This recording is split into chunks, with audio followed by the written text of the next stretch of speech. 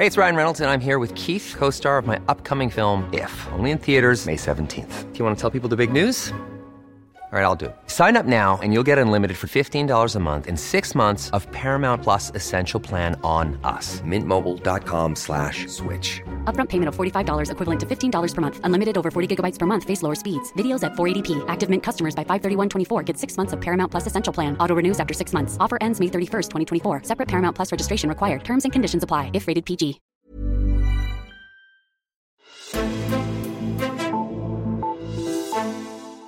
Lige som trætheden efter en lang nat med amerikansk valg begyndte at trænge sig på, ja, så kom den verdensnyheden fra Nordjylland og overtog scenen. På en noget skrattende forbindelse forklarede statsministeren, at et helt erhverv skulle aflives. Alle mink skal slås ned, sådan at den virus, der har muteret via dem, ikke risikerer at genstarte hele coronapandemien og risikerer at gøre de længe ventede coronavacciner virkningsløse.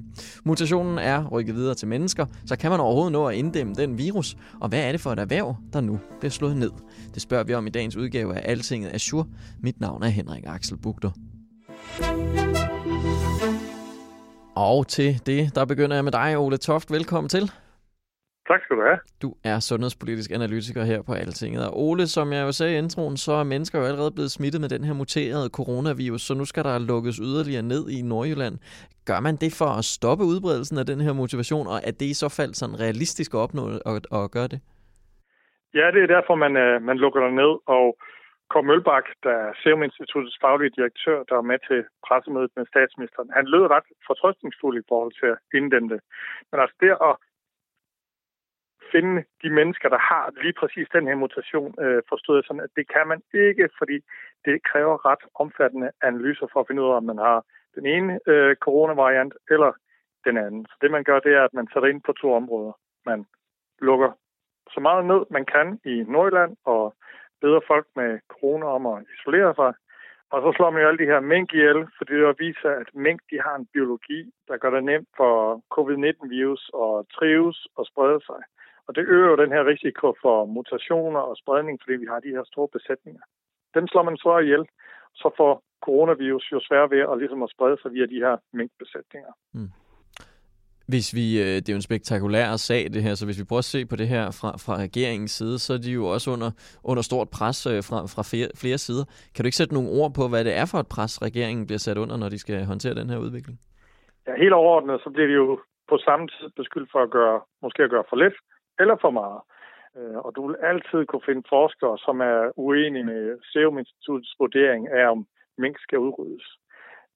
Altså at slå et helt lands minkbestand ned er, så vidt jeg ved, aldrig sket før.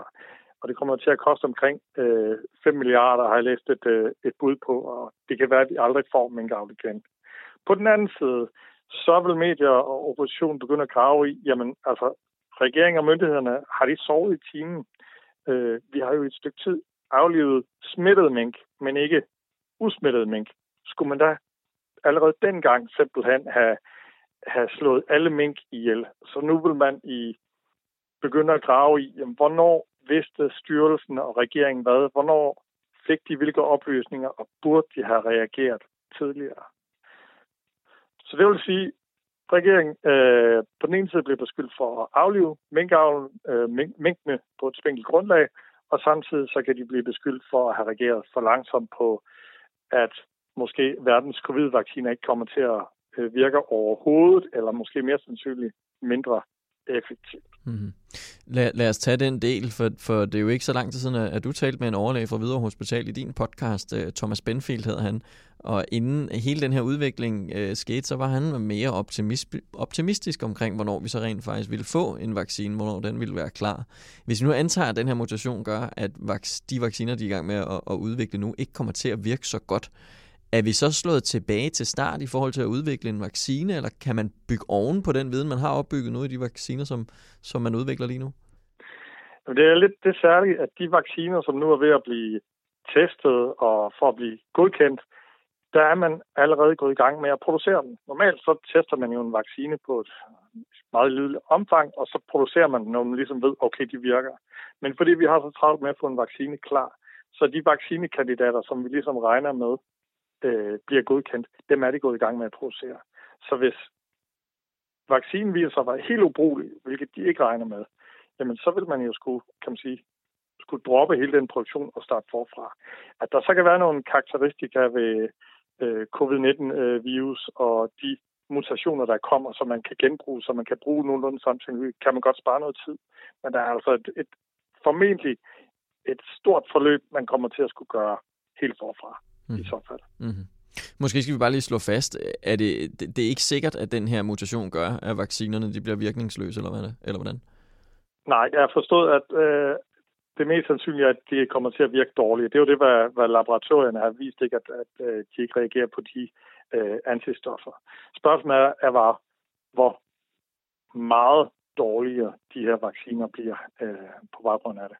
Og så skal det jo så også, de her mutationer jo sprede sig ud og blive udbredt i hele befolkningen. Det ved vi heller ikke, om det gør nu. Det er det, man prøver at forhindre i Nordjylland ved at slå minken ihjel og ved at isolere og lukke 7 kommuner markant mere ned, end man gør med resten af Danmark. Mm-hmm. Kåre Mølbak, han sagde jo på pressemødet, at worst case er, at hele coronapandemien den bliver genstartet. Hvad er det sådan for et arbejde, der går i gang nu i sundhedsorganisationerne, når Danmark kommer med sådan en her melding?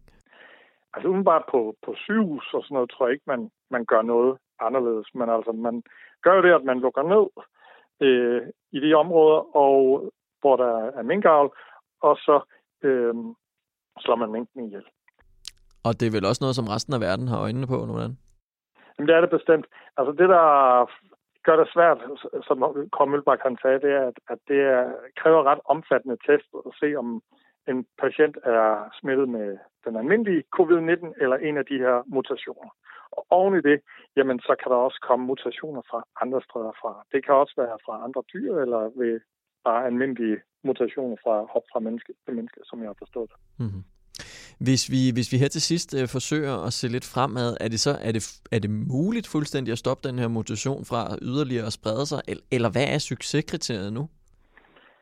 Altså på pressemødet i går, der synes jeg, at Kåre Mølbak han lød meget fortrøstningsfuld. Men altså omvendt, når man ser medierne i dag, så synes jeg også, at man ser eksperter, der siger, det kan altså godt blive svært. For det bliver jo ikke en total nedlukning af Nordjylland, man laver. Og som sagt igen, det er svært at analysere sig frem til. Altså det tager lang tid at analysere en coronapatient, om det er mutation eller den almindelige covid-19. Okay. Ole Toft, Altingets sundhedspolitiske analytiker. Mange tak, fordi du gjorde os klogere på den her. Det var så let. Men inden vi runder den her udsendelse helt af, så har jeg også taget fat i min kollega Signe Riis Lund, der skal forklare os mere om det her minkerhverv. Så velkommen til dig, Signe. Du er Altingets fødevareredaktør. Jeg kunne godt til at begynde med tænke mig at få lidt overblik over det her erhverv, der nu bliver så hårdt ramt. Hvor stort er det her eksporterhverv? Jamen, det er ret stort. Altså, Danmark er verdens største producent af minkskind, og de sidder på over halvdelen af verdensmarkedet. Hvis vi skal prøve at sætte lidt tal på, så eksporterede vi i 2019 minkskind for 4,9 milliarder kroner, og det udgjorde så faktisk også 0,7% af den samlede danske eksport til udlandet. Og bare lidt sidste tal, altså så ifølge branchen, så er der omkring 6.000 beskæftigede med pelsdyravl i Danmark. Og jeg synes, en væsentlig pointe er jo også, at det er særligt af Jylland og nogle jyske kommuner, som kommer til at blive rigtig hårdt ramt. Ja. Hvis vi ser lidt mere på historikken her, der har jo været aflivning af mink tidligere, fordi man for nogle måneder siden opdagede, at der havde været coronavirus på de her minkfarme. Det har man været sådan ret utilfreds med fra brancheorganisationerne, og på Christiansborg, der har vi også set flere borgerlige partier, der har været kritiske. Altså, hvad er det, kritikken har gået på?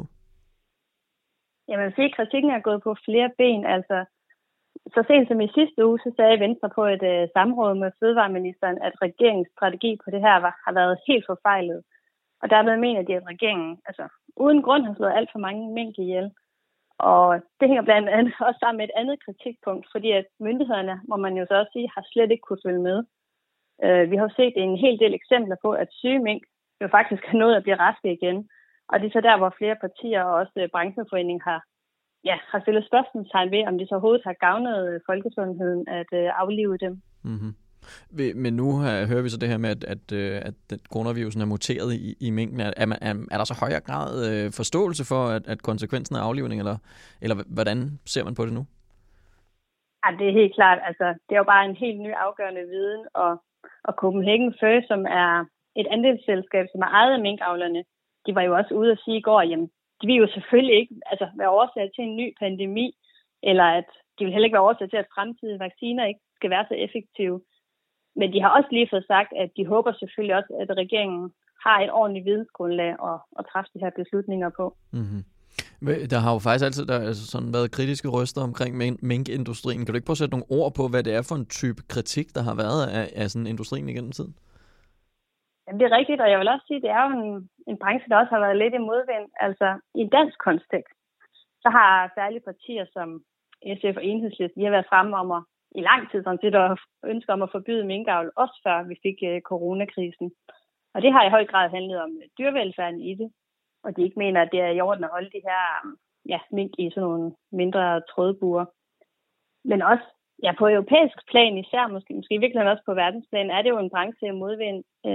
En lang række lande i Europa i hvert fald, de har allerede helt eller delvis forbudt minkavl. Og så har vi jo set modehus efter modehus erklære, at de vil være pelsfri. Det gælder Gucci, Armani, Hugo Boss, bare for at tage nogle eksempler.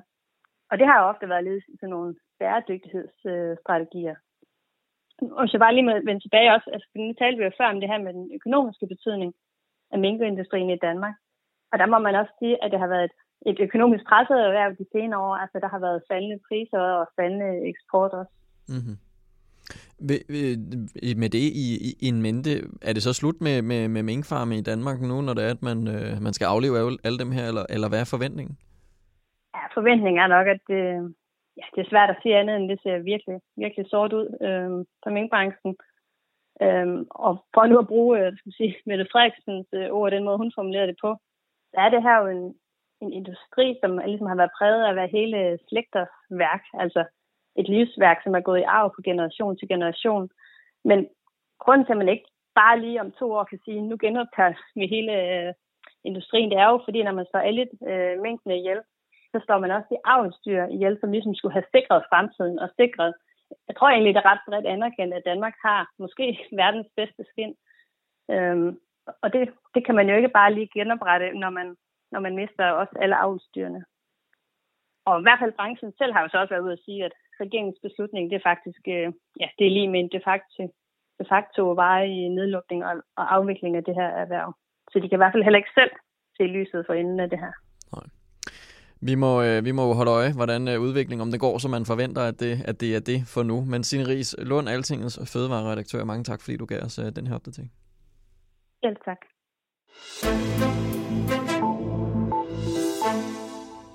Og tak til dig, der lyttede med til den her udsendelse. Gå ind på altinget.dk og få flere nyheder om dansk og europæisk politik, og må ikke også dig lidt om amerikansk for tiden. Mit navn er Henrik Axel Bugter. Ha' en rigtig god dag.